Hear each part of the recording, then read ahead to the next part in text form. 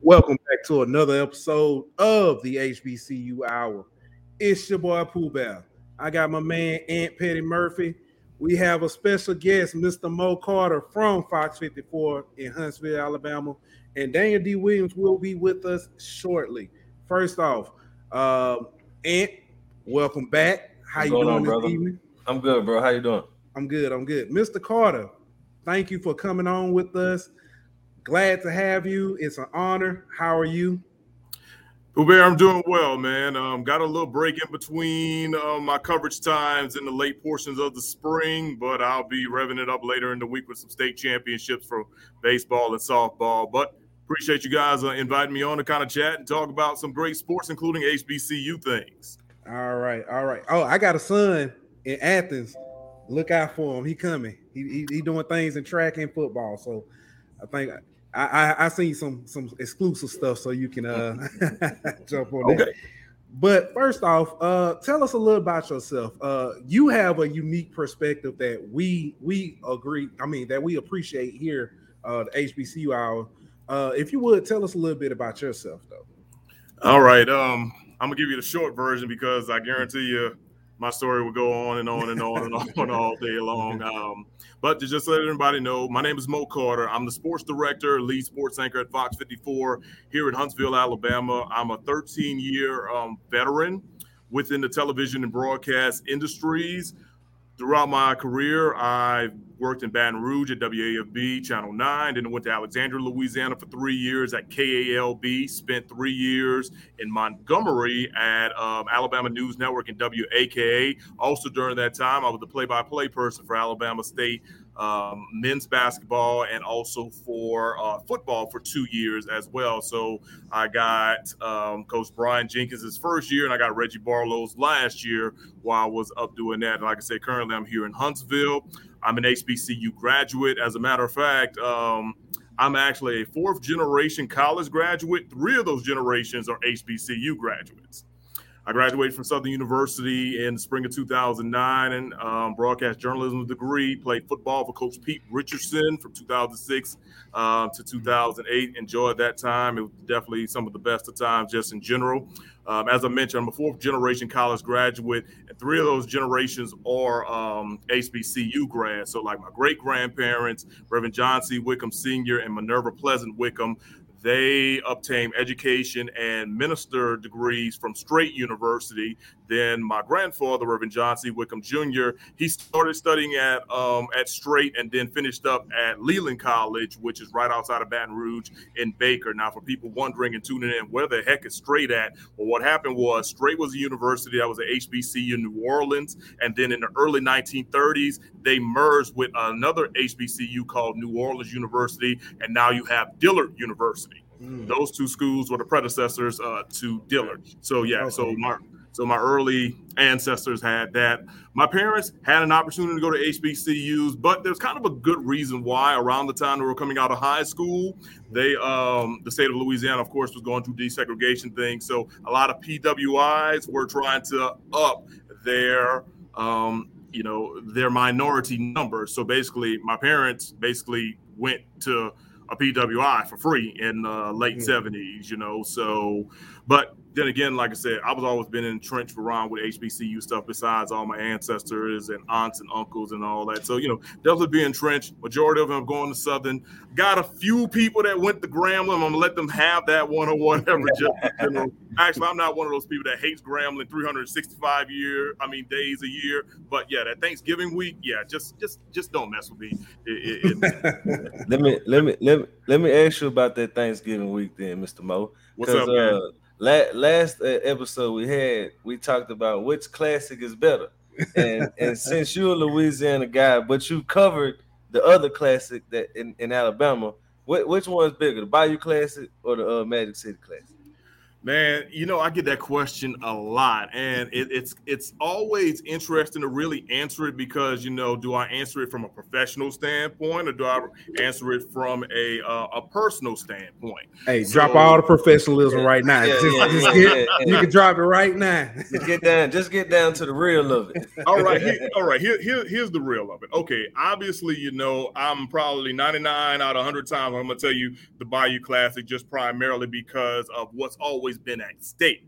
Honestly, especially if you look at the Bayou Classic the last 25, 30 years or whatever, especially the NBC years or whatever, multiple times that Southern Grambling game has literally decided either the SWAC champion or the division champion in most cases. I mean, even when I was in high school, I remember that 2003 game where, it was 44-41. Quincy Reshaw threw for like 480. Bruce Eugene threw for like 505 or something. And it was a defensive interception that came up to, solidify what happened. And Southern went on, won the SWAC championship, won the HBCU national title, whatever that year, and that's just one of the few times. Now, I will say this. One thing, though, or whatever about the Magic City Classic is that it's one of those true rivalries where if Alabama A&M and Alabama State are going into that game 0-8 or 0-9 or whatever and stuff, you're still going to get 60,000 plus inside of Legion Field and like another 30 to 40,000 just outside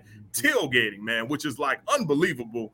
Especially like the first time I got a chance to check that out in 2013. So definitely the loyalty is there year in and year out. I mean, I still remember in 2019, the game where like you had a torrential rainstorm, and you barely had anybody in the stadium. But once that rain stopped by halftime, man, you had 50,000 people definitely inside there that got a chance to check out a 3 overtime game. So that's how I always look at it as kind of like, the hits and misses and highs and lows with it. But I'll tell you this, if you have never been to either one, try to put it on your calendar. One is at the end of October and the other one is Thanksgiving week. So you got some time if you want to go to both in between or whatever. Just get your money right either to get to Birmingham or to get to New Orleans. Yeah. So I'll say that, and when I came on, I introduced and said you had a unique perspective. You're a Southern man. Yes, sir. Where I met you or became acquainted with you was when I was living in Montgomery and you were covering high school sports period. And I had a little cousin that played high school sports. So I, get home after when we see you doing the highlights and stuff. But you also covered Alabama State being in Montgomery. Now you're in Huntsville because as a matter of fact, and I mentioned to you when I moved to Huntsville and the first time I watched the news, I was like, I know that guy. I know that guy, and you're covering Alabama A&M, so you've seen Southern, Alabama State, Alabama A&M, and there's been drama, it kind of the schools and stuff. There's also been, just great sports moments and stuff. How is it? Because it everywhere you've been able to cover HBCUs. How is it? And I guess this will lead to my next question. Mm-hmm. What is the difference in being able to cover PWIs? Because you do cover Alabama and Auburn as well, but then you also cover Alabama State, as we mentioned, and now Alabama A&M. What is it like covering the differences between a PWI and a HBCU? Well, first thing, I'll just go ahead and just put it out there. When I'm covering a PWI, there are a lot of times where I will show up to that game, whether I'm going into the press box or I'm going into the photog lounge, if I'm shooting that game, and I'm one of the few people that literally looks like me. And many people will tell you that who are in this industry just in general. But all in all, here's the thing. At the end of the day, I've always felt like I've had a job to do, man. Now, granted, I enjoy covering, PWI stuff or whatever, but because I'm an HBCU grad, I'll admit I enjoy covering it just a little bit more, but granted, there's some perks when the PWI stuff or whatever. For example, I was in Indianapolis this past January to see Alabama take on Georgia inside Lucas Oil Stadium for the CFP National Championship. I've been to other bowl games and whatnot, but at the end of the day, there's nothing like covering an HBCU. But it all goes back down to this, man. I'm a sports anchor. I am a local sports first guy. That's a kind of a reason why you've always seen me put a lot of effort into covering, my local / close range HBCUs. Obviously, I'm here in Huntsville. Alabama A&M literally is less than 2 miles away from our station. There's no way in the world we should not be at just about every event that we can be at. Same thing when I was in Montgomery. Alabama State literally was the next exit away from us, if not mistaken. Right. Yeah, I want to say we were off of exit 3, they were off of exit 2. So, Yeah. and the Tuskegee was, 40 minutes down the road and stuff. Mm-hmm. And now on top of that, as I mentioned, local sports first. We go back to Montgomery route. On top of those things, I also had Troy. I also had Faulkner, Right. So I made sure that those local elements are always taken care of, primarily because of this. A mentor of mine told me a long, long time, because of the big schools or big programs, and we were in Baton Rouge at the time. So he used the example of, hey, LSU and the Saints, anything happens with that or whatever and stuff, you're either going to see that on NFL Network, SEC Network, or even ESPN. It's up to us as journalists to tell the other stories that may not be heard, like talking about. Because, Pooh Bear, you can go ahead and say, just as much as you see me with HBCU things, you still see the Alabama and Auburn stuff or whatever. Right. In my broadcast, I just find a way to make sure that, we're all equally yoked in this situation just in general. Now, one good thing I do have, though, is that, the SEC and from pro sports, they've got restrictions on what we can put on the websites. So because of that, HBCU, SWAC, we don't have those restrictions, so I can put everything I want to put on the website or whatever, but I'm limited on certain SEC and pro things, so those boost those online and digital numbers, and it always kind of makes me look good in that sense of fashion. But, man, at the end of the day, man, I'm a typical sports guy. I love covering stories. I love telling stories, no matter what it is, whether it's just a local person in general or an HBCU, whatever it is, I always try to make sure, we get it in. Plus, I try to localize things too, man. Like whatever we can do, we definitely make it happen just in general. Perfect example recently, I'll go ahead and just tell you this. So here in Huntsville, of course, we got all these different schools or whatever. Well, there's a young lady named Candace Story Lee. She played basketball at Bob Jones, all-state standout, went to Vanderbilt. Well, now she is the athletic director of Vanderbilt, first African-American female athletic director in SEC. Well, guess what? Whenever they talked about that, man, I emailed the AD real quick. I'm like, hey, I need to talk to this lady like real quick or whatever. She actually responded. Well, they sent it to her. She responded. She was like, hey, no problem. Anything for my hometown, local news stations or whatever. So all of a sudden, I'm interviewing somebody. And guess what? It's localized in that situation. Yeah. So I always try to do my best, to localize some things and make some things happen just in general. And that's how you continue to expand your audience. All right. So we have two questions, and I know you got a good question yourself. Go ahead and do the comments first. Oh, so we have two questions. The first was who is the best man in the SWAC, and why is it Southern and not Grambling? Oh man, I mean, why is it Southern and not Grambling? I mean, I guess if Grambling doesn't have an S on their chest, I guess we'll go ahead and just say that.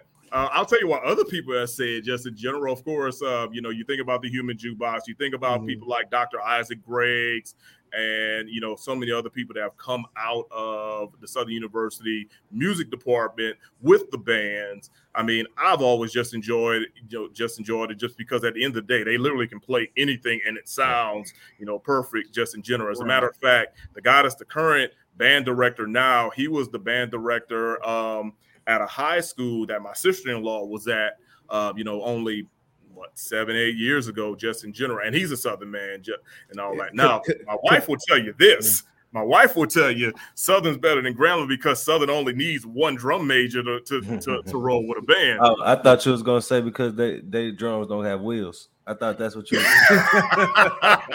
Look, I think I've worn out that joke so many times. I just can't even do it anymore, just in general. So I'm just gonna leave that one alone in a sense, man. Now don't get me wrong. I know some good people who have actually went to Grambling and played in the band and whatnot, but just at the end of the day, I just always felt that, the music ship is just a little bit better down in Baton Rouge compared to up in North Louisiana and Lincoln Parish. What about the Sonic Boom over there in Mississippi? Man, look, I'll say this. Sonic Boom is they boom. I'll give them their props or whatever. Just in general, they are definitely doing, and they have been doing their thing for a long time. Now when you get down to that Southern Jackson State stuff, man, that's a whole another conversation you have to like go into. And once again, I don't really think we got enough time to even talk about that. Just in general, but I'll say this: I've seen videos of Jackson State people being like, "Man, our band is good, but man, check out Southern across the way." Just in general. But at the end of the day, man, I think every HBCU has like their unique style and the way they blend and comprehend to what the people definitely want to hear. Just in all of that. But like I said, the connections, you're like, you gotta go with it. So it's funny. I'm telling you how small the world is. You mentioned the band director, Keldrick Taylor, if I'm not mistaken, from Mobile. He was in the band with my cousin. Really? So yeah, at Blunt High School. So that is a small world, man. It's a small world. I'm gonna end up reaching out to see if I can get him on, because I do want to talk about HBCU bands, because that's a game in itself. So, absolutely. Well, that leads me to my question, Mr. What's Mo. up, man? Covering both PWI and HBCU. When you walking up to the stadium or to cover the game, who has the better atmosphere? Is it the HBCU games or the PWI games? I mean, atmosphere-wise, if you just throw the bands just in general, obviously it is going to be an HBCU, because, I mean, zero quarters could start literally like an hour before a whole kickoff. There's a lot of PWI games I go to. I mean, their bands aren't really playing until like the national anthem, Star Spangled Banner and stuff. And like they finally make their way into the stadium. Most of the times you got I want to say a DJ, but it's probably just a regular playlist going on just in general. So, atmosphere wise from a band perspective. Now I will say this. I mean, you go to a Bama game, you go to an LSU game or whatever, 100,000 people. I mean, you there's nothing like that. I will admit that. Even when you go to Auburn only holds like 80,000, but that 80,000 sounds like 100,000 easily, just in general. So, but the other thing I will say this, and it goes back to the uniqueness of that. I've been to many HBCU games, and granted, they probably got a third of that, maybe half of that in a good situation. And sometimes it will sound, pretty solid. Especially when you add that band music to it. Correct, man. Correct. The last time I went to Bayou Classic was in 2019, when Southern came back and won.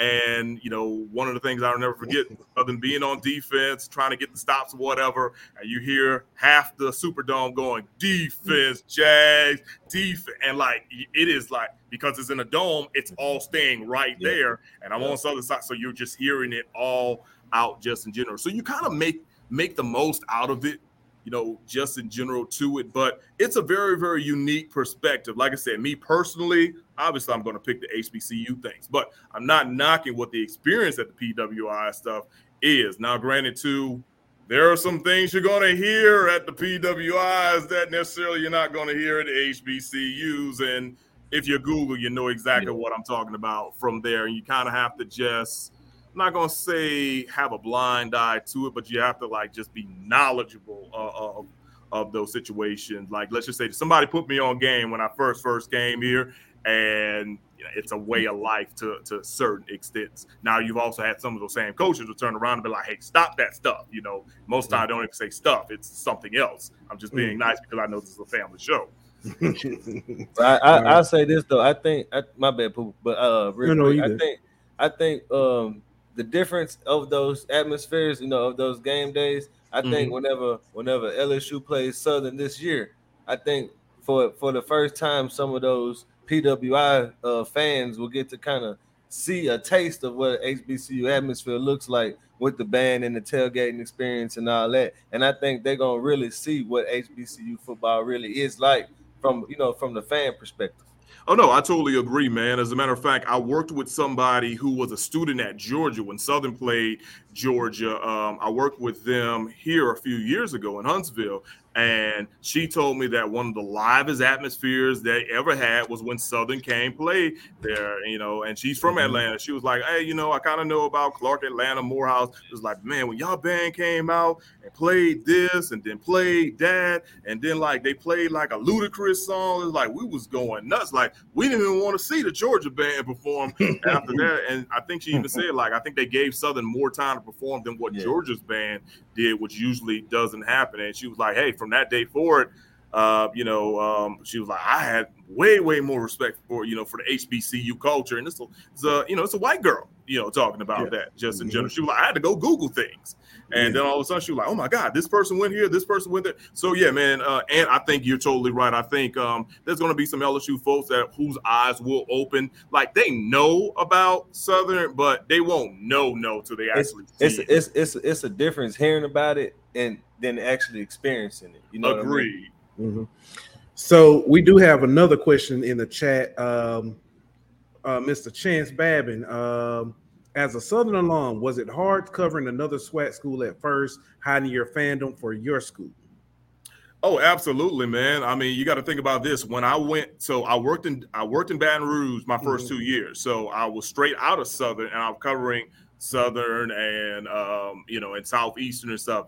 Then I went to Alexandria, Louisiana, which basically put me in Central/North Louisiana, and I had to cover Grambling. That was that was interesting, to say the least. But once again, I got guidance from somebody, and they were like, hey, here's at the end of the day, we know where your heart lies, but understand where your paycheck is at as well. Yeah. So, with stuff like that, it got a little bit easier. When I moved to Montgomery to cover Alabama State, it wasn't as bad since, sure, they played, Southern and Alabama State played a decent amount of times, but at the end of the day, it wasn't as, much of a rivalry just in general. Now, one of my first play-by-play things was Alabama State versus Southern, and I had to say a few prayers before that one because I was like, ooh, I don't want to say the wrong thing here or say the wrong thing there, and show an allegiance just in general. But then on another note, I mean, my wife, she's got 2 degrees from Southern. She quickly will tell you that just in general. She has enough fandom for the both of us to be like, hey, don't worry about, showing this or showing that. It's like, babe, I got you in this situation. So, nah, man, it really hasn't been hard. What was more of a challenge was probably going from Montgomery covering Alabama State and being a part of all that to coming here and covering the arch rival Alabama A&M. So, like Match City Clash, for example, like I'm used to going to this part of the tailgate or going to this part of the press box. Now we flip it, and now I'm trying to find some new people and trying to do this and trying to do that just in general. Because I mean, hey, those people, embrace even the local media for that as well. Yeah. Well, I just want to say you are always welcome to come back to North Louisiana and cover Grambling whenever you want to.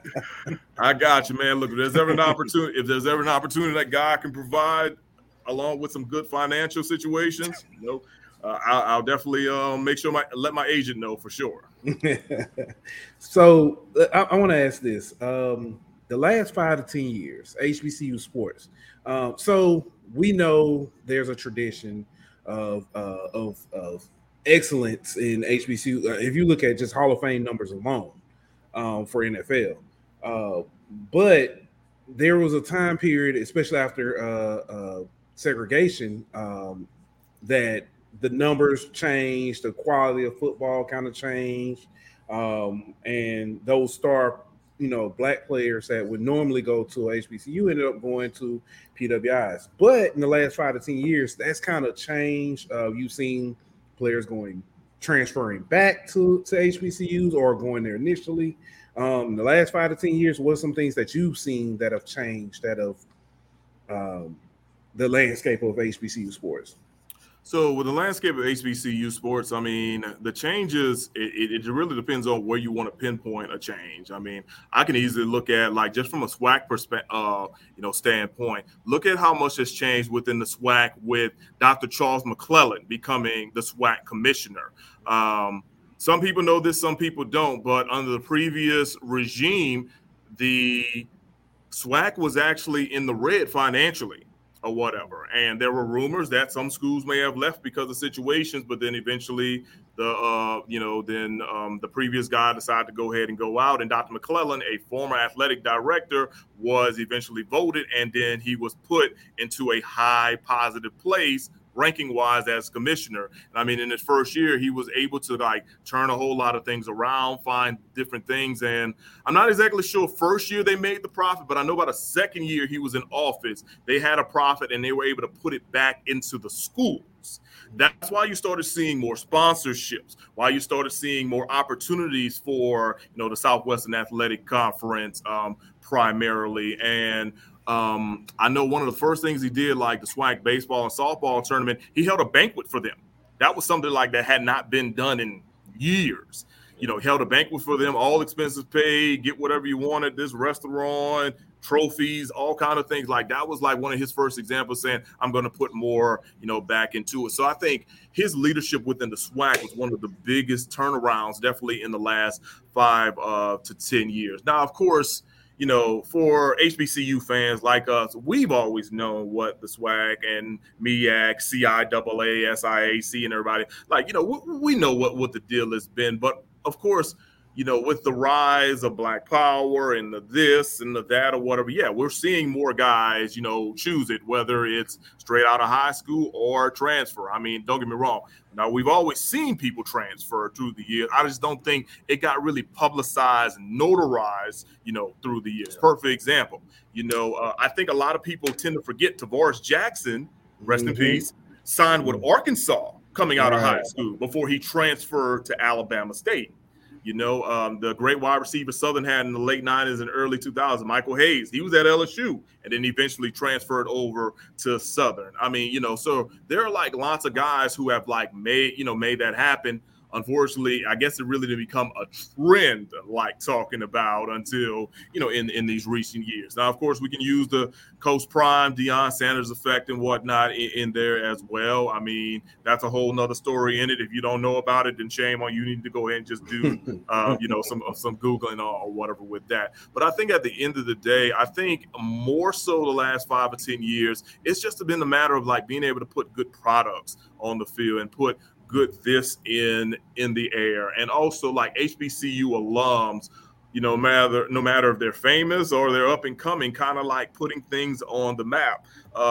Let's use this for example. Anthony Anderson, went to Howard. I didn't know he never finished his degree until like a month ago or whatever. But in the show Blackish, he reps Howard through and through, and then try to have his son go to Howard. Like, how cool is a situation like that, to come up and about? I mean, you can go back and think about the show that was on BET. College Hill. College Hill for one or whatever, which was like, and I hate that I was a senior in high school the first year of College Hill, so I didn't get a chance to experience that, even though I know a lot of people that were on that show. But the scripted one they had the last couple of years with GAMU and I know what you're talking about. The Quad. The Quad. Yeah. So of course they took recollection from a lot of things there and kind of incorporated that. As I remember, one of the scenes later on in the season when the president of that school was talking to another president, if you look on her wall or whatever, it established that president was a quote unquote graduate of Southern University.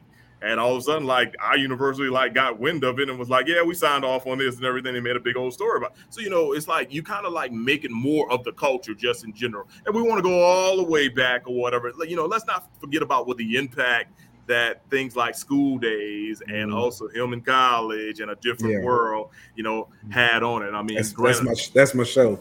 Well, exactly. You even had like Will Smith and Martin on their shows back in the day, paying homage to it. And like we kind of see that with Chris Paul did. I know he did a lot to rep for the HBCUs.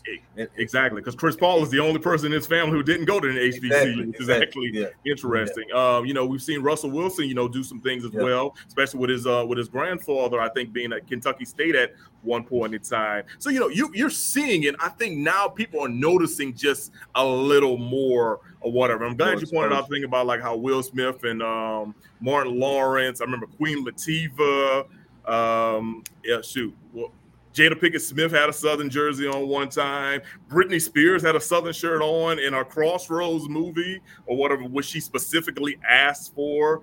There's a whole lot of things. I think people now are just kind of noticing what the nostalgia was and trying to just be like, hey, let's go ahead and just bring that thing back just in general. Now there's a lot of other things going on or whatever in the world that's not towards in a positive light, but we're trying to overshadow the negatives with the positives all in all. And I mean, like I said, I can only speak for a small portion. There's a whole lot of other people that can say whatever they want to say just in general when it comes to the acknowledgement of HBCUs. And I think it's going to continue to grow and expand, which also will lead to good things for just about any and every school if they do the right thing. I mean, heck, I don't know if y'all saw Morris Brown is on his way back to being what it used to be, Yeah. So, I mean, and you think about how popular Morris Brown was in the movie Drumline, and that was right before things got as bad as they did. So, you think about if they were able to overcome all that after 2 decades, think about how everything else can be better for other people. All right. Well, we're going to take a quick break, and then we're going to come back and bring our man Daniel Big Head D. Williams in the building, but we'll be back in 30.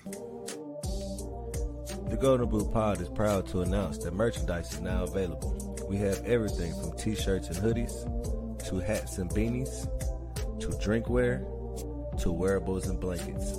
You can find it all under the merchandise tab at thegoldenboot.podbean.com or go directly to thegoldenboot.com. As always, thank you for supporting the Golden Boot Pod.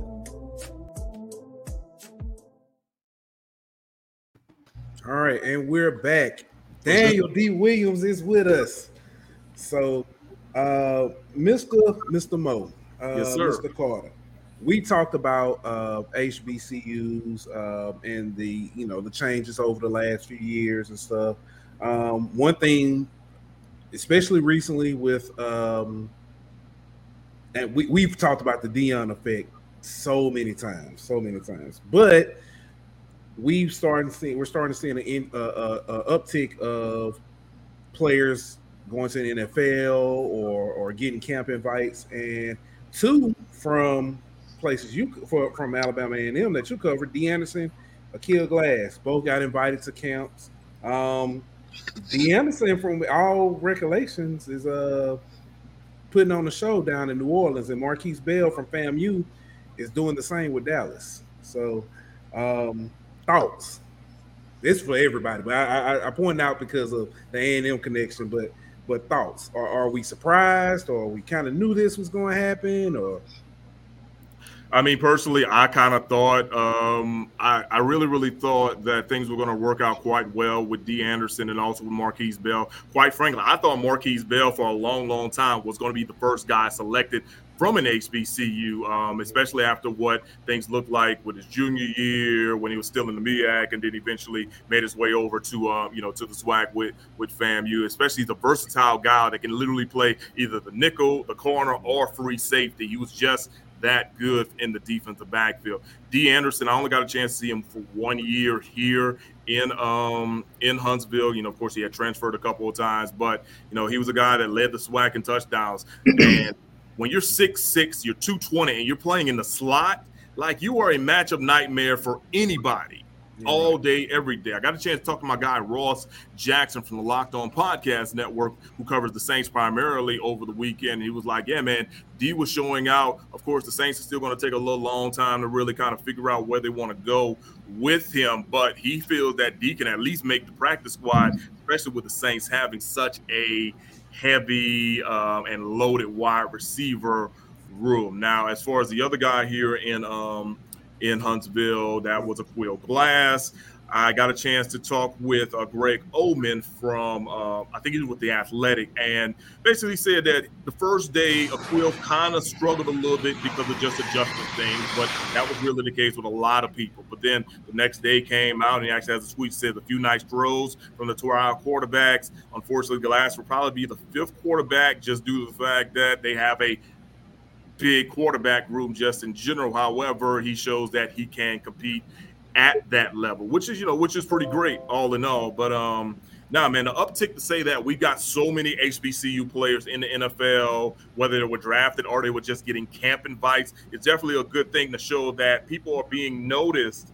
Well, NFL scouts are noticing what's going on. And I tell people all the time, like, look, if a scout from the NFL wants you, they know how to find you. Don't believe all that, oh, they're not on TV enough, so they don't know and do this and do that. I mean, the guy from Fayetteville State, that's a Division II school. They weren't on TV as much as anybody, but yet he was the first HBCU player to be selected, and he went to the Senior Bowl. So, let's go ahead and just get rid of that lie. I hate to say it like that. Yeah. If they know where you're at and they want you, somebody's coming to find you. Yeah, right. That's good. We always say talent can't be hidden. So right. I would say with D. Anderson too, man. Of course, him starting his career at LSU, and it kind of started off rocky for him. But to see him, get an opportunity and he's making the best, he's making lemonade out of lemons, and kid was always talented. And, it's definitely seems like he's matured.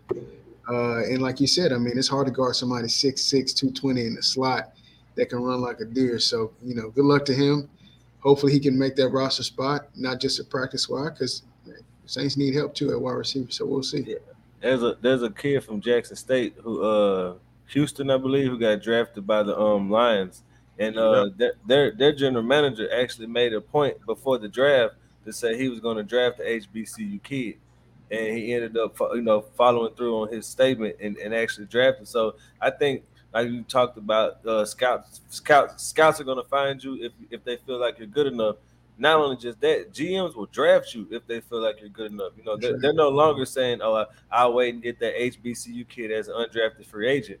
If they want you now, they're actually selecting you higher up than we've seen in a few years. So I think that trend is just going to keep coming.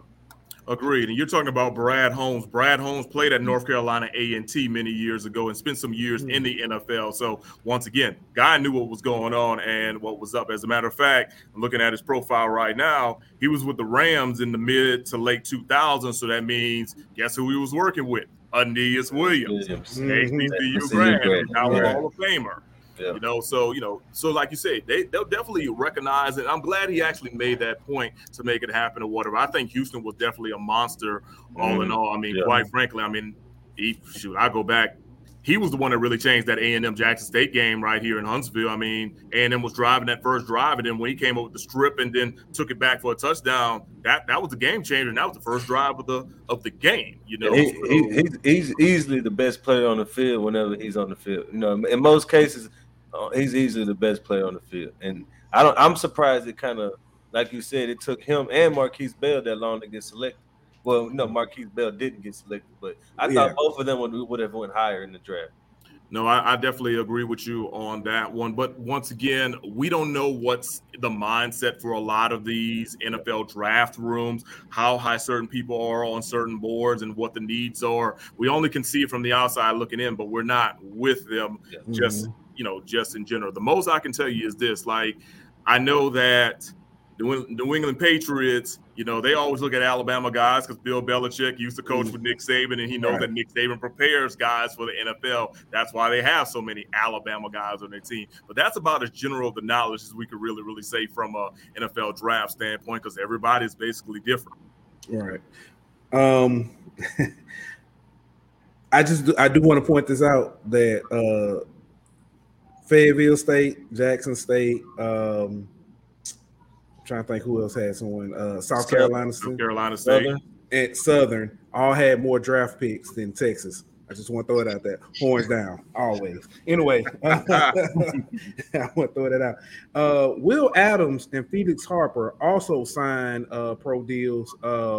Felix Harper is with the Browns. And I think with Deshaun being there, Felix, it may show a type of quarterback that they're looking to go after now. And also, even if he's just practice squad, you got to look in that division. You've got Lamar Jackson, and you've got although he may not be as mobile as some people think, he's still pretty mobile in Joe Shiesty, Joe Burrow. And I'm not sure who the Steelers I'm going to make Mitch Trubisky probably they're going to be. Well, either him or Peterman, but both of them actually are pretty good, capable runners also. Right. So yeah. Will Adams, who did he end up going to, or who is he? I have to look that up. Yeah. Okay.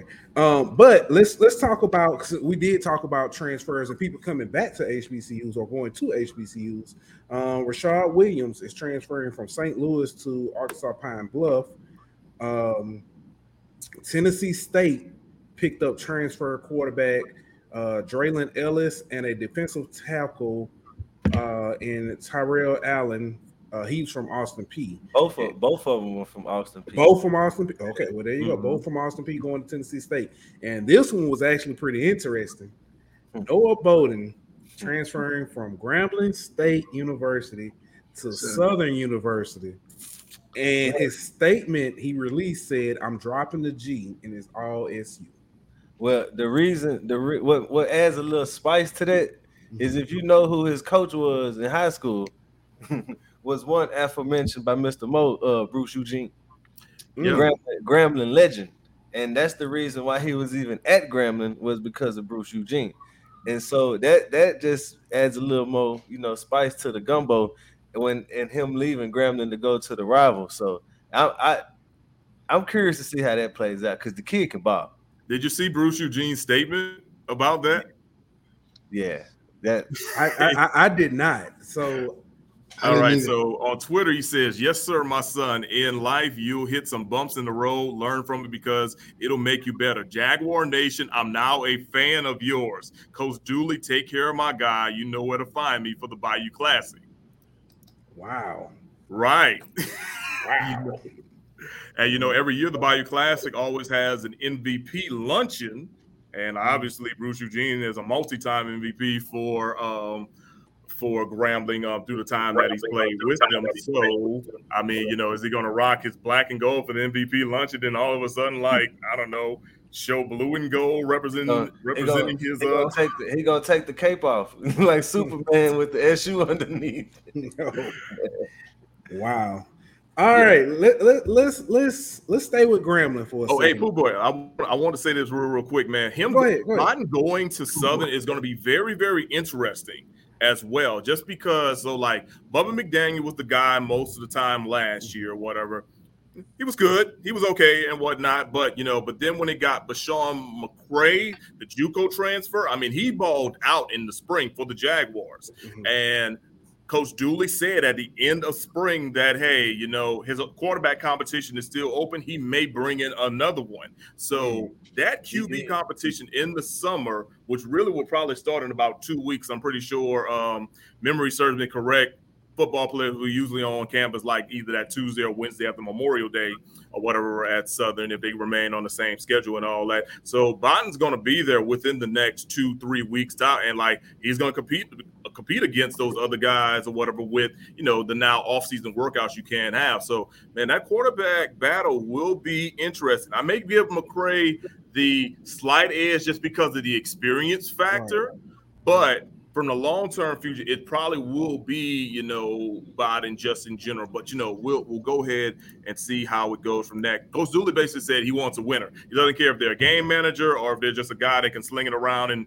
put up all kinds of points and numbers. He just wants somebody that can win. Well, I let me, before you go, Pooh. No, you're good. I add this to it, too. Like, not only did we see, him go to Southern, but all the recruits who originally committed to Southern, and then like Dante Starks, who committed to Southern but ended up at Grambling. So this Bayou Classic is going to be a lot of chippiness and, absolutely. I mean, even more than normal, because of the, players. I was committed to you, but I signed with him. I went here for a year. I transferred to the rival. So it's going to add an extra layer of chippiness this year to the Bayou Classic. Absolutely. It's going to be very interesting. It's going to be personal. I might have to give an edge to the Bayou this year. Come on down. We'll treat you to a good time down here, Pooh Pop. All right.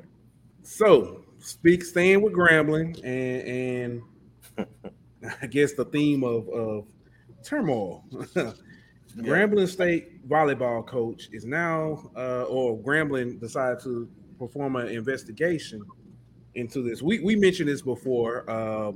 There's two narratives out there, but basically what happened was Coach Chelsea Lucas. Did I get that right? Mm-hmm. Came in was hired as Grambling new volleyball coach. The circumstances of how we got here are a little murky. One side says she came in, told everybody to pack, not in these words, but everybody pack your bags. Another one was it was like, hey, we don't want to play for this coach. But either way, none of the players from last year's team are returning, and now that it's being investigated. It got the attention of Stephen A. Smith on First Take also. Yes. I think it was also there was a big article in like USA Today as well about it. Yeah. Right. And we've had Yard Talk, HCX Miss Love on, and she talked about it initially. Talking about the United Front, presenting a message as a school to kind of avoid some of the PR nightmare. But this story never seems to die. It keeps coming back up. Anybody? I don't know what to say. You say you love it. No, I don't love it. I love to go first. Okay, go ahead. Go ahead. What's the reasoning for opening back the investigation or starting an investigation if your statement whenever you came out is that this wasn't done maliciously or whatever, and that you had issues with the players? Is it because now it's getting national media attention? Because the reason why I'm asking that is because the original statement from the athletic department and AD was that the coaches have the freedom and to run their programs the way they see fit. Right. Well, the reason why I'm saying that is because the Art Brow situation. At first you guys were going to hire him, but then you decided not to because you got backlash. So now it seems like you're doing an investigation only because you're getting backlash. So if your statement is let the coach run her program how she wants to run her program, then let her do that. It's just my opinion. Yeah, I understand that train of thought. I'm gonna look at this from a different viewpoint. I'm gonna look at this from the viewpoint of if you want players to commit to your program, you know what I mean, and you want your program's name to be cleared in a sense, then why not have a third party come in and investigate it to clear yourself to say, hey, look, somebody else came in and said that we didn't do anything wrong here. And it's not my word versus the player's word anymore. We have, proof, if you want to call it that, based off this investigation that we did everything by the book. So in a sense, you don't have to just argue back and forth with on social media as the supporter of the coach or supporter of the players. You can actually prove what really happened based off this investigation. So you don't have Stephen A. Smith saying, we need to find out what happened. Okay, we found out what happened. No, you're absolutely right, man. And it's funny because majority of the facts for what we need to know as people on the outside looking in are definitely there. I mean, anyone that knows anything about college athletics knows that scholarships are year to year. Correct. There are no such thing as 4-year scholarships anymore. I mean, they did away with that definitely before I got into college. I got into college in 2004, 2005 or whatever. So so they did away with that. So they are renewable from year to year. Heck, I've seen teammates of mine not get theirs. Back in the day. Might have had it one year and then something came up and then they didn't have it the next year. They had to go ahead and apply with the FAFSA and get some financial aid. So we definitely know that. I know Chelsea Lucas personally because she's from home. I'm from Napoleonville, Louisiana. She was a heck of a standout in volleyball and also track and field at Terrebonne High School, an all-state performer. I actually thought she was a little bit better in track than what she was with volleyball. And then eventually she played at GSU as well. I mean, as Ant said, if she wants to build the program in her own light, and technically what she did, she was able to do that as far as cutting the team and then rebuilding whatever she wanted to do it. Now, If you want to bring in the firm to say, oh, was it legally straight to go ahead and do that? Then yeah, feel free to go ahead and do that. Now, I will also say this, as a former student athlete, my heart is for those young ladies who may not have the opportunity to play at Grambling anymore, just due to the situation and circumstances just in general. Do I think it's been blown out of proportion a little bit? Absolutely. But I think at the end of the day, we're going to find out everything that needs to know. And I mean, granted, this happened like literally right after the Hugh Jackson stuff or whatever with the NFL thing. So like Grambling's been having a little black eye on them for a little minute during these last couple of months. And I think they're just trying to hopefully find some positives, through that. Like me as a journalist, these are the things I hate to see with HBCUs, primarily because we know there's some good with it, but you have to accept the bad in certain instances or whatever. So you have to hope that at the end of the day, some positives will, come up from this. Now, I also will say this for Coach Lucas, is that once all this is over, she's got to have some results. She's got to have some results, because I've always been told winning cures a whole lot. So she's got to find a multitude of sins. Correct. So she has to find a way to get some positive results, and that means getting some wins, whether it's regular season wins in the SWAC, some out-of-conference wins, or heck, even advancing in the SWAC volleyball tournament.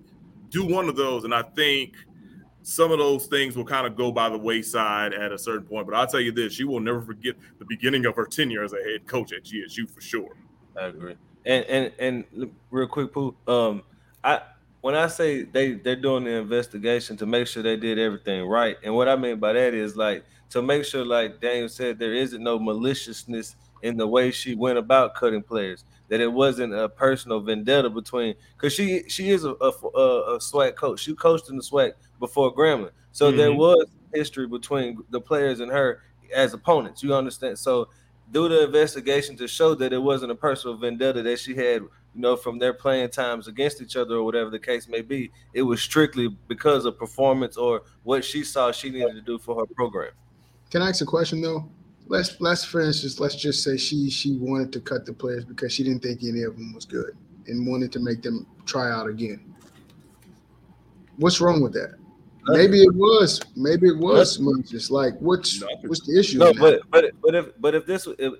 if it was a situation of whenever we played Grambling, whenever I was at UAPB, I didn't like your attitude, so I'm cutting you. That's a personal vendetta. That has nothing to do with performance. That's the type of stuff that will be cleared out in this investigation. That's true. That is true. I mean, let's not forget the team that Deion Sanders had in spring of 2021. Probably 60% of that team was not there in the fall of 2022. And I know all them dudes just didn't up and leave. Right. So, if you want to make, comparison from a coaching standpoint. But, Ant, man, I'm glad you went ahead, brought up the thing about the personal vendetta situation. Yeah. That's really what I meant. What up, Devin?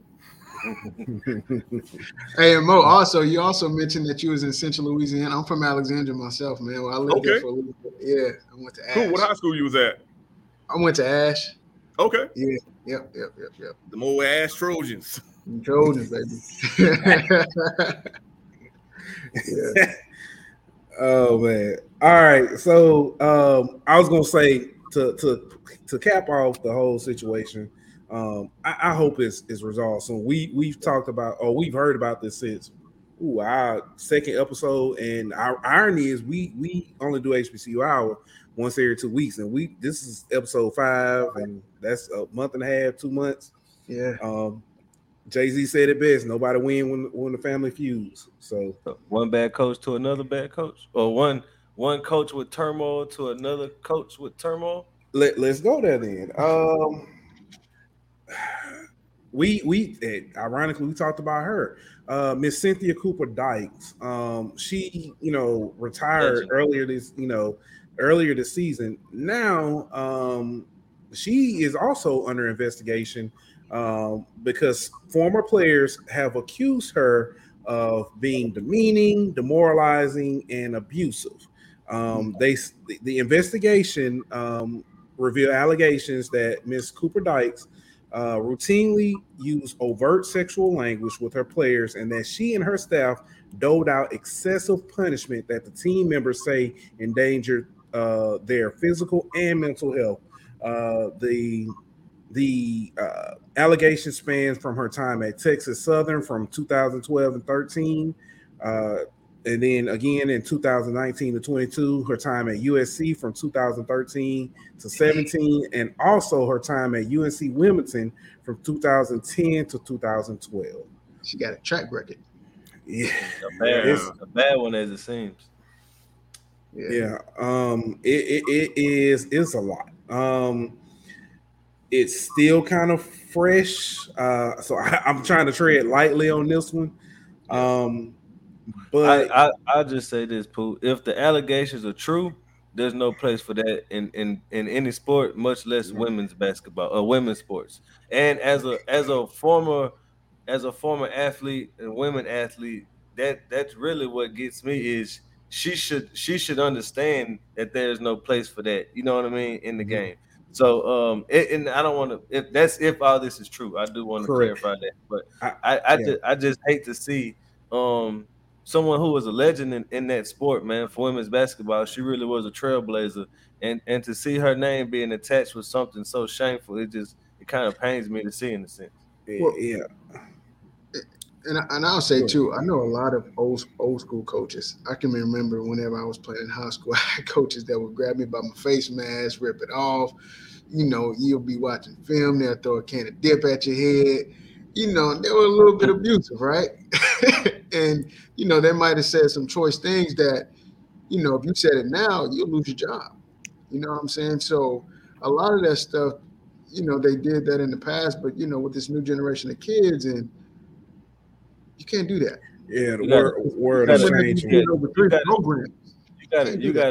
You gotta know the climate. You know what I mean, and you gotta know, that especially that, you know, but not the climate of not just your team and, you know, and your sport. You know what I mean, but the times as a whole, bro. And you gotta know what you can and can't say. But let's also, you don't have to do that in order to get results. You don't have to demean anyone. You don't have to bully any players to get those results that you need. So the fact that she was a great athlete and chose to do that, that's. I mean, look at the probably the best coach the best coach in their conference, Coach Reed at Jackson State. She's the exact opposite. You know what I mean? Yeah, she might. There might be some, you know, constructive criticism and stuff like that, but you can tell that it's coming from love. You know what I mean? And it's not to break a player down. It's really to build them back. The same we see at Kim Mulkey. You know what I mean? Yeah, she's tough for the players, but it's out of love to build them up, not to break them down as a person. Agreed. Same thing could be said about Sandy Pugh, man, when she was at Southern, for sure. I mean, Sandy did the same thing. She loved those girls, you know, all day, every day, and always wanted the best for them, made sure that they were taken care of both on and off the court from a student athlete standpoint. And of course, I've heard, even though she hasn't had the success like she did at Southern, now that she's at Prairie View, I've still heard some good things about her out there, and, you know, here, there, and everywhere. Been to a few practices. Yeah, she's going to raise her voice or whatever. That's what's going to happen. Same thing, Montgomery, you know, in Alabama State with Coach Frida Freeman Jackson. I mean, look, I done seen Coach Frida get in some girls' tails, you know, or whatever. But then it's more like after she does it, this is why I yelled at you, because if you do it in the game, then we lose the this and all that. So for Cynthia Cooper Dyke, you know, a great player, trailblazer and whatnot, to say that this has happened at multiple places is definitely not a good thing, allegedly, you know. Yeah. But the fact that all this is now culminating or whatever after her retirement, you know, it almost makes it seem like it was eventually going to come out anyway. And looks like, you know, things have kind of just hit the fan from there. So, you know, I guess we'll find out coming up what the full truth is very soon. Yes, Mr. DK. Hey, if you have any shirt needs or stuff, holler at my man DK. He'll take care of you. But DK said, as a coach, I get on kids all day, but the key is to operate from a position of love and with the kids' best interest.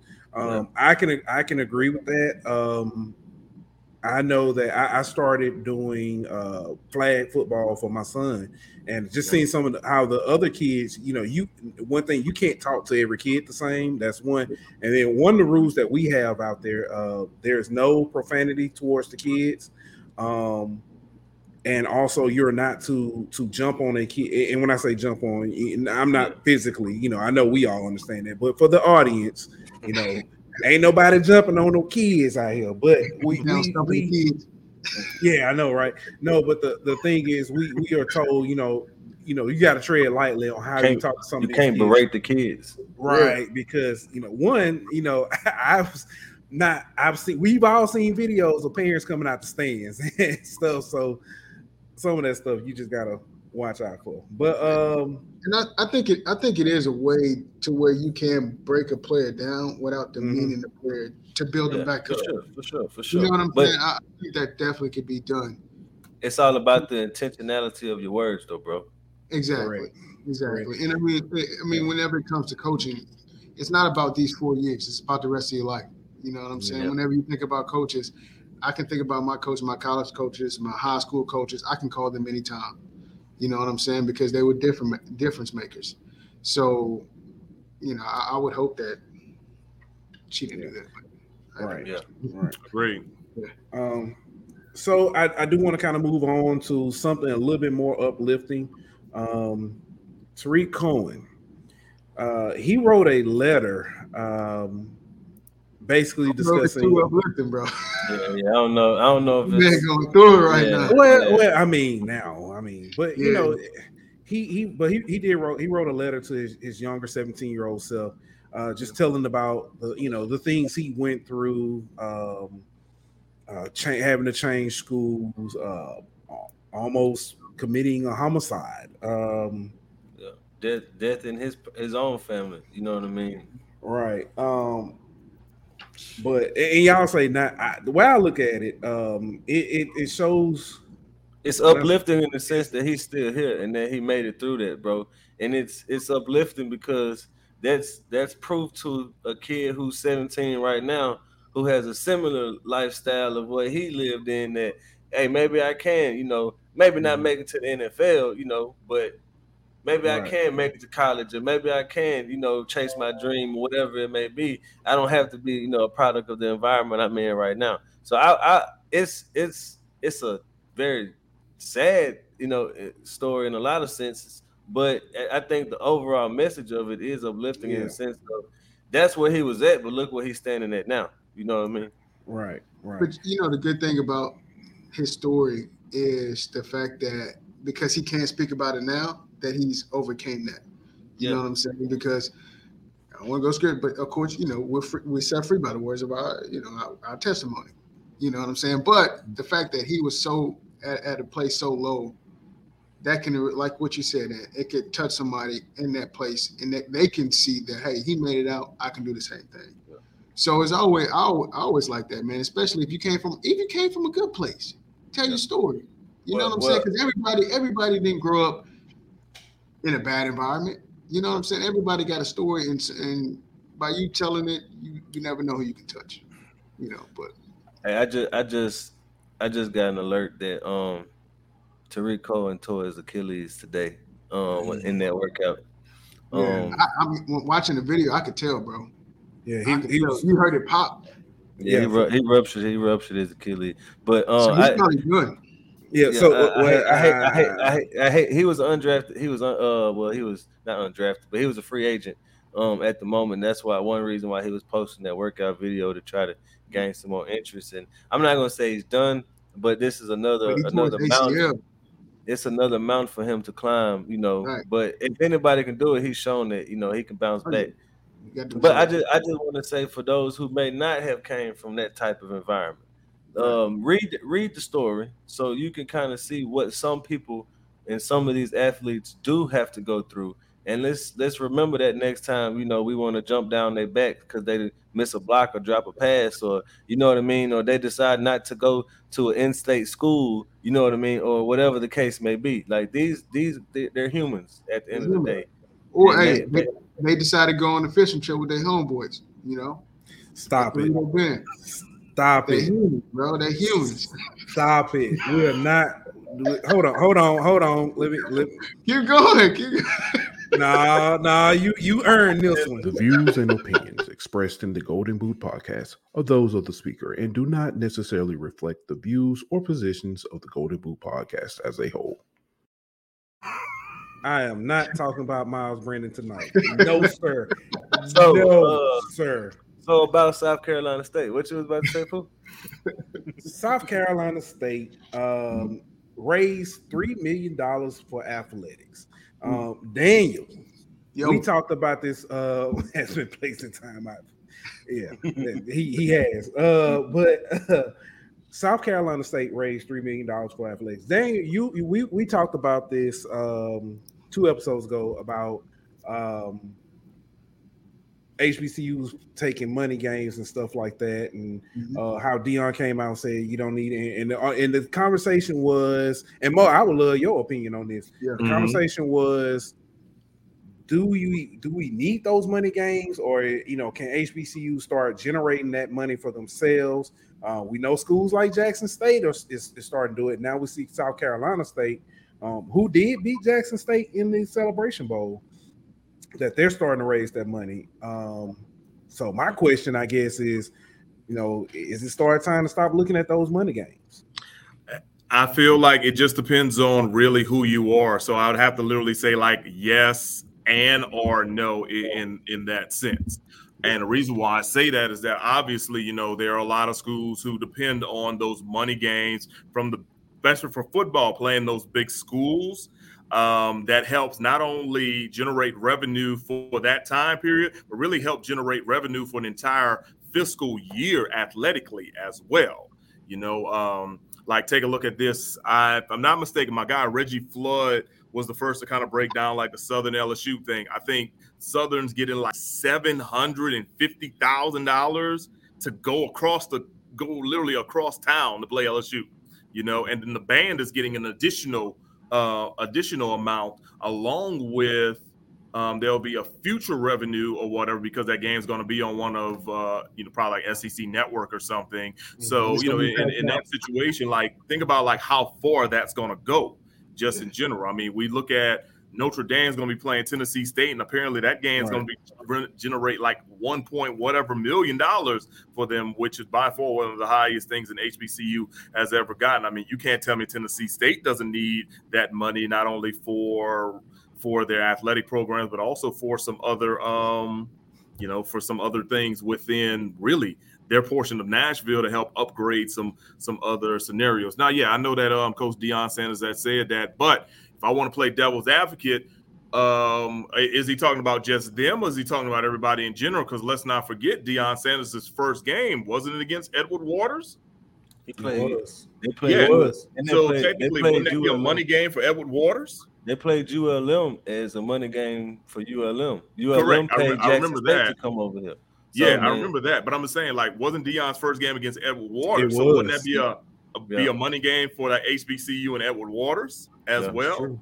So, I don't want to rub no elbows the wrong way, but you want to kind of call a spade in that situation. Now, granted, with Jackson or whatever, they're drawing the fans. They can go ahead and get that, and if the money is spread correctly. And I say correctly because there's been some financial things in the past with Jackson State that if you Google, you know exactly what I'm talking about. So if those things are done whatever correctly, then absolutely they can go ahead and do it. But you can't say that for each and every other school literally across the state. It's so funny how like we'll see HBCUs like play non-conference other FCS opponents, and then what happens when you go over there and stuff? First and foremost, it's one of their biggest crowds ever, because obviously we take it a little bit more serious than what they do, and all of a sudden they get that taste of, oh man, look what's going on. We got an HBCU coming across and stuff. I mean, if I'm not mistaken, I think like out of Northwestern State's 5 top Grambling games. Yeah, as far as like attendance, I think Southern has like 3 and Grambling has like one other one. And the only other one is like Stephen F. Austin, which is Northwestern State's arch rival. So, so what does that say? I think Southern also helped McNeese set a attendance record as well. So, you kind of look at it like at the end of the day, what has to happen is that, if you can't fully fund your athletic programs to a point where you want to think on that, you got to do some of these other things just in general. So, I mean, granted, like I said, hey, my senior year, we played Houston when they had Case Keenum and Case Keenum was the quarterback and Kevin Sumlin was their head coach, and we got a pretty good paycheck, that year from it. So, I'll say this though. You said they raised $3 million, right? Mm-hmm. Correct. All right. Their entire athletic budget as of 2021 was $8 million.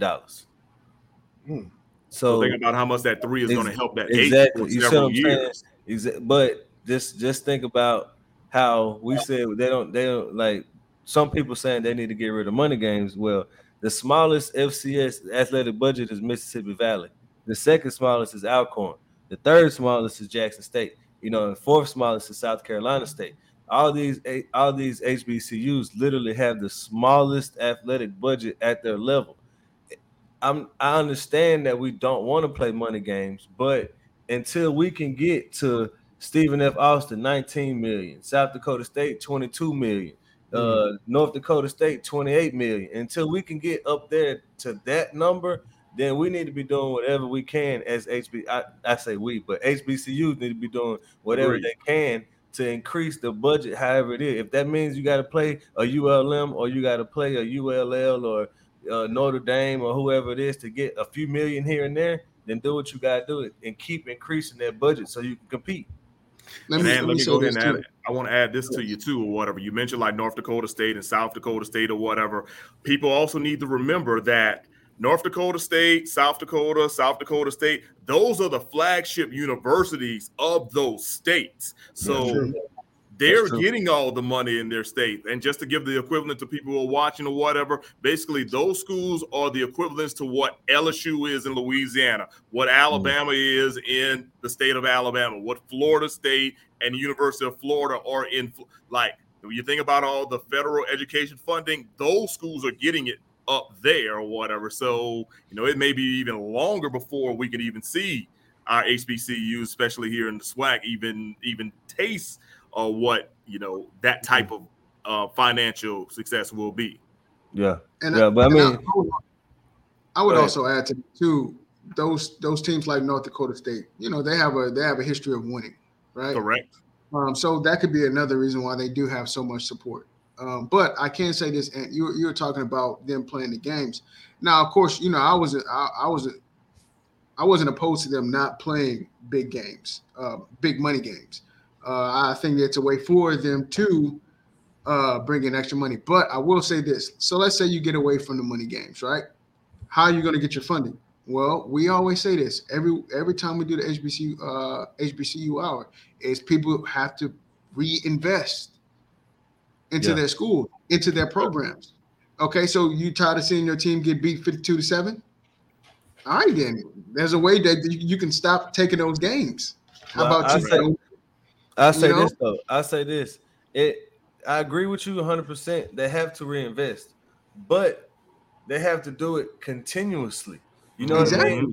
Like if you look at some of these other schools, like I know you mentioned North Dakota State and South Dakota State's are flagships. I mean, if you want to look at East Tennessee State, they get 21 million, and I know they're not the flagship. You know what I mean? So you can. I get your point, but what I'm saying is there's other schools at the same level who are finding ways to increase their budget, whether it be through TV deals, whether it be through alumni giving back continuously, but you have to find ways to get the money year in and year out. So reinvest, but do it this year and then next year and then the next year, you know what I mean? And continuously give back. And then after you continuously give back, then we'll be able to get that facility. We'll be able to get this. We'll be able to get this, and our budget will be able to increase. Let me ask you this too. You said Jackson State has one of the lowest, right? Correct. The second lowest. As of 2020, as of 2021, I want to make that clear. Okay, so their attendance. Don't they break attendance records almost every year? Mm-hmm. They have when it been. comes to football. They have in football. What? No, I know. I'm saying in football. So I'm just saying, like, where's that money going? Or not where's that money going, but I'm gonna be quiet on that one. The fans. What are the fans doing? You know, I mean, you love your program, you love your HBCU, you love your school. My thing is this. All right, if we look at, I put myself on blast for a second. I'm a season ticket holder for LSU, right? So that means I'm giving money back to that school through tab fees, ticket sales, going to and all that, right? Okay, I can do that one year, but what am I gonna do? I'm gonna re-up my season tickets next year. I'm gonna re-up my season tickets next year, and I'm gonna keep doing it. Right. What we have to do is we have to make sure that we are doing it constantly and not just going to one game a year and saying, "Oh, I went to see Jackson State play Southern." You know what I mean? I'm supporting. Yeah, you gave $25. You know what I mean? Like I'm not knocking that. I'm not knocking that. But what I'm saying is, if you go to 5-6 games every year, you're giving $250 now. You know what I mean? And all you did was do the same thing you did and had fun doing. You just did it a few more times. You see what I'm saying? So you just gotta. I don't know how. Well, look, somebody says, "What if they don't reinvest?" And if they don't reinvest, then ain't nothing gonna change. Like we are where we are. With LSU season tickets, you know this. In order for you to get season tickets, you have to give a donation. Correct. It starts off at $50 if you want to be a season ticket holder. Correct. That's actually like that at like many P5 that's at most P5 schools. So where is the Southern the Jaguar Athletic Foundation? You know, I'm not sure if there is one or not, but if there is at Southern, then why can't Southern do the exact same thing? Right. And I'll tell you this, it's been talked about in the Alumni Association. What happens is that we've got the True Blue Foundation, and that thing raises multi-million dollars per year. But of course, it goes more towards the school and academics and all that. You know, the same situation with the Bayou Classic. I mean, Southern and Grambling get close to $1 million, whatever, just starting off per year. And a lot of that goes to athletics, but because the Bayou Classic is ingrained with the state of Louisiana, and you really can't make too many changes because you literally have to go through like a legislative session and all that. A lot of the money goes back into academics and to education as well, which you know, as a sports fan, I'm like, okay, I wish I could see a little bit more. But then as somebody who just loves my institution, I'm like, hey, if we ain't got to do X, we ain't got to sell dinner plates to go ahead and keep us off the ground and all that, then I'm cool. Church building fund. Yeah. Correct. Yeah. But see, that brings me back to a question we had not too long ago on the show. Should the Bayou Classic, how much we renting out the Superdome for to have that event? You know what I mean? So and look, you renting it out for multiple nights because you had the Battle of the Bands there, and then you rent it. So would it make more sense financially for the two athletic departments to do home and homes? That's something I've always been curious about. You know what I mean? If you're paying to rent that stadium out, you shouldn't be. You should be. You know what I'm saying? How many people you bring? How many people you know the high school athletic LHSAA has to rent that out for the state championship games, right? Yeah. You know what I mean? So the Superdome gonna make that money, bro. You ain't getting that building for free, but you know what you can get for free? You can get Eddie Robinson Stadium in Grambling for free. You get that for free all day long. I'm not saying that they should get it for free. What I'm saying is they're packing the Superdome out. You have so many people that's coming to New Orleans to invest in the city of New Orleans. You know what I'm saying? In that, how many years has that been done? Right? Instead of 19 for a long time. 05. Yeah, before I've been born. I mean, so my thing is, it's kind of like it goes along to what you're saying. Okay, hey, instead of us allocating this money here, let's bring it back.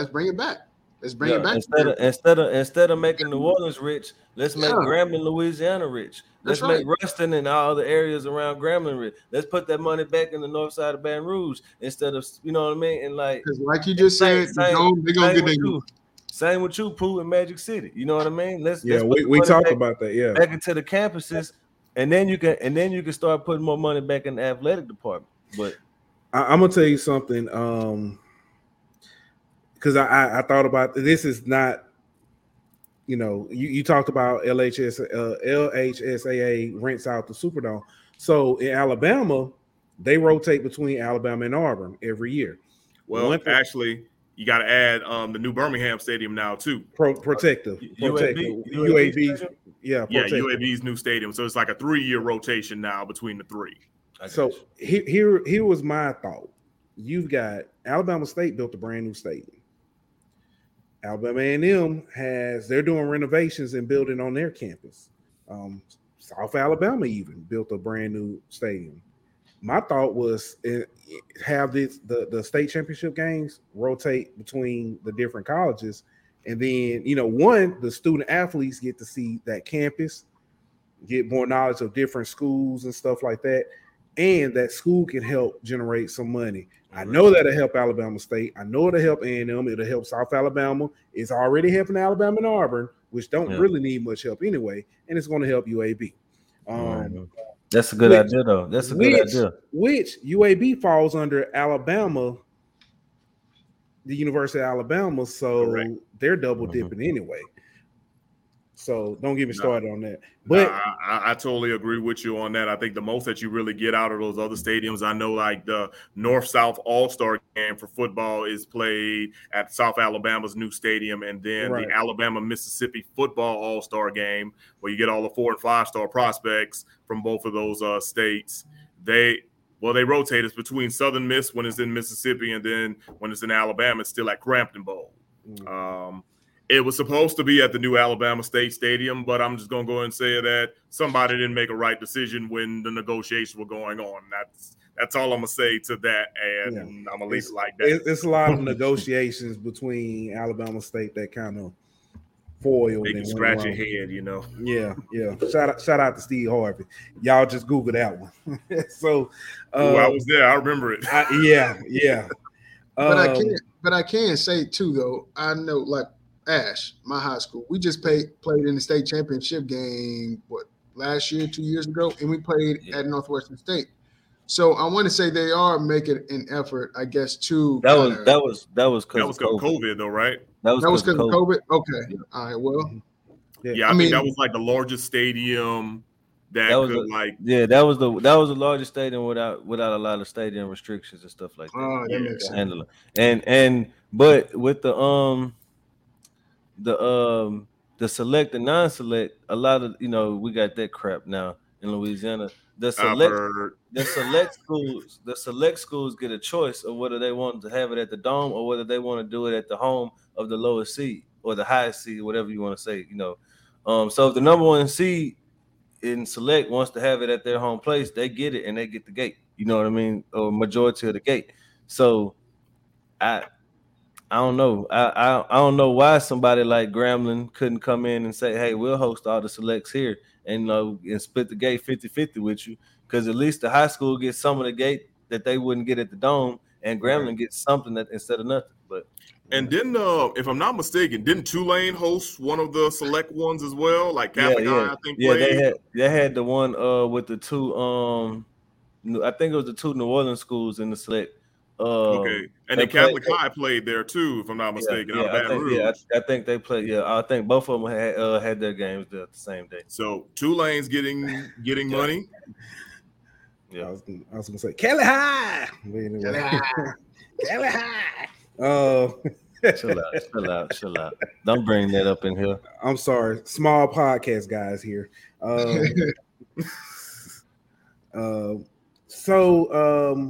We're starting to get to a point we have to start wrapping, but I did want to mention this story. I talked about it during the altar call, but the Delaware State women's lacrosse team. For those who don't know, they were basically involved in a traffic stop, which appeared to be a routine traffic stop. I'm not sure the nature of the violation or the traffic violation, but they were, routine traffic stop. Then from there, it kind of spiraled into what can only be looked at as racial profiling. The sheriffs came on board the bus and explained that they were about to search everyone's stuff. They asked if anyone had marijuana, Can we make sure we throw in the caveat that they brought the dogs, and the dogs did not alert on anything. Yeah, correct. Yeah. Then they mentioned that they were going to search everyone's stuff. Then from there, they when asked why are you searching? It's just a routine traffic violation. And one of the deputies stated that we stopped the driver for a violation, but we're searching y'all. We're conducting business on y'all. So I don't know what led to or the decision making. The sheriff did come out and say that none of his deputies searched any personal belongings. Body cam showed different. So it's a story that, again, like I said, I hit on before. It's aggravating. It's to the point now where the Delaware Attorney General and Governor have both stated that they are going to file civil rights violations with the DOJ. So that is yeah. Is it just us or is it justice? I think we know. We know. Some, I'm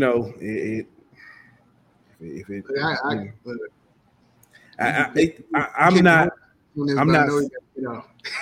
Yeah, I'm not surprised. Yeah. And I'm not surprised, but I'm still speechless, if that makes sense. So I mean, even with the Brooklyn shooting, prayers to everyone that was involved in that. I mean, you have Buffalo. Buffalo. I'm sorry, yeah. Buffalo. Just the fact that it's 2022 and we still having these conversations, dog. Like, yeah, it's you naive if you say that stuff like this don't happen, because you have entirely too much proof of it happening day in and day out. Agreed. Yeah, and it's only getting worse because everyone has a cell phone camera now. Yep. So it's not that it's new. It's just that it's I forgot who said it, but it's in they were HD. talking about police brutality. Ain't nothing changed. It's just on camera now. That's the only difference. Yeah. So, all right. Let us again trying to wrap this up. We got some quick hitters.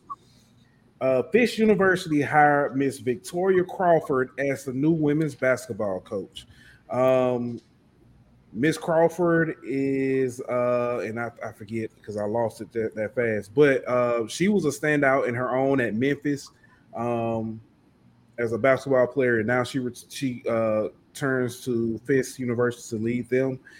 Next, we mentioned Coach Reed, one of the top, HBCU women's basketball coaches. She just got a transfer in Liz Martino from Rutgers. So that team just added some danger. Now we're gonna switch to a little golf. Yeah, I know that's on me. Daniel, y'all ain't think we'll say. Howard's Greg Odom Jr. made his PGA Tour debut at the Wells Fargo tournament. I'm sorry, Wells Fargo Championship. He did not make the cut, but however, I think it's just Greg Odom's son. No. Oh. I mean, yeah, it is Greg Odom's son, but not that Greg. Not Greg Odom. Not Greg Oden, bro. Yeah. That dude there. Nah, hold on. Hey, but speaking of basketball players, though. Yes. Now, Earl Joseph Smith III. Earl Joseph Smith III. I know y'all like who? You may know him as J.R. Smith. He put on a shirt, everybody, and he competed. As some of you may know, he went back to school he's at North Carolina A&T on the golf team. J.R. Smith finished the semester with a 4.0. I actually finished the year with a 4.0, and is the North Carolina A&T Academic Athlete of the Year. Might want to watch out. You may see him on a PGA tour coming soon. Yeah, he might. That boy right there might just make something of himself.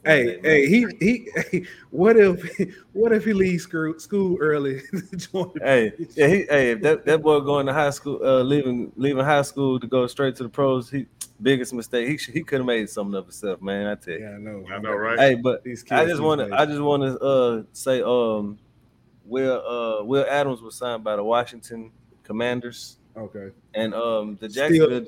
Still the dumbest name. The dumbest name. But go ahead. And former North Carolina Central wide receiver Ryan McDaniel was signed by the Jacksonville Jaguars after a tryout also. So a few more HBCU guys going to have a shot to make NFL rosters when training camp start. All right. Well, fellas, we have come to the end. Mr. Mo Carter, I sincerely thank you for coming on. Make sure y'all go follow him on Twitter. Check out his handle.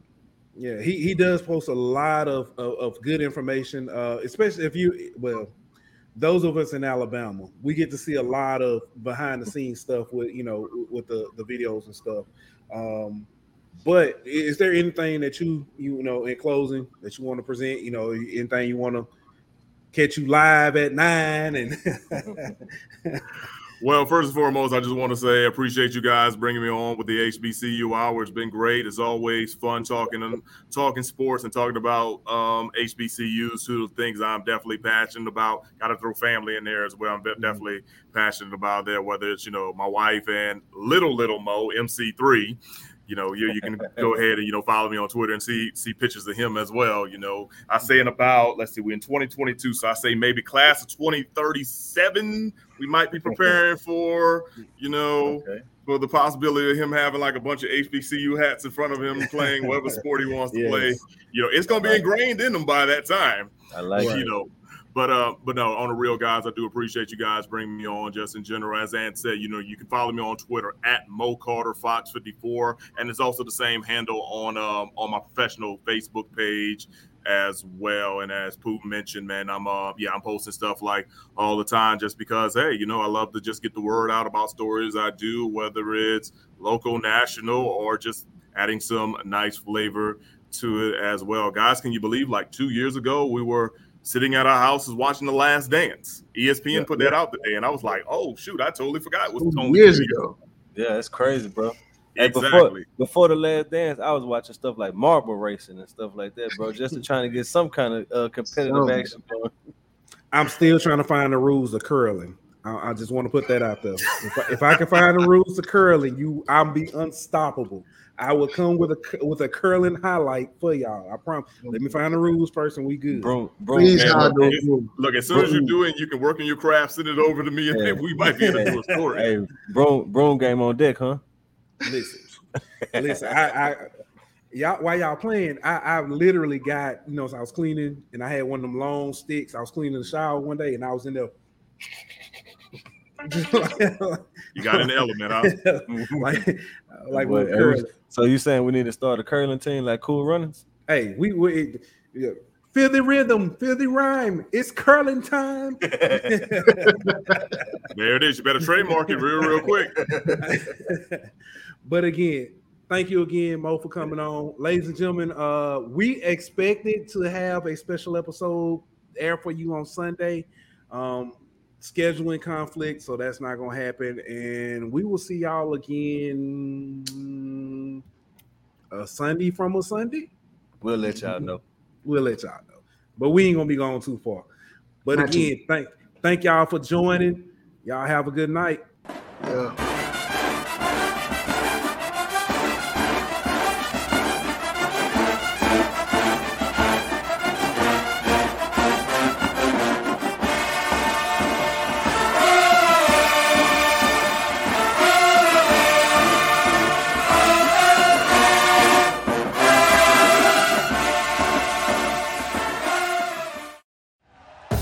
Thank you for listening to Believe. You can show support to your host by subscribing to the show and giving us a 5-star rating on your preferred platform. Check us out at Believe.com and search for BLEAV on YouTube.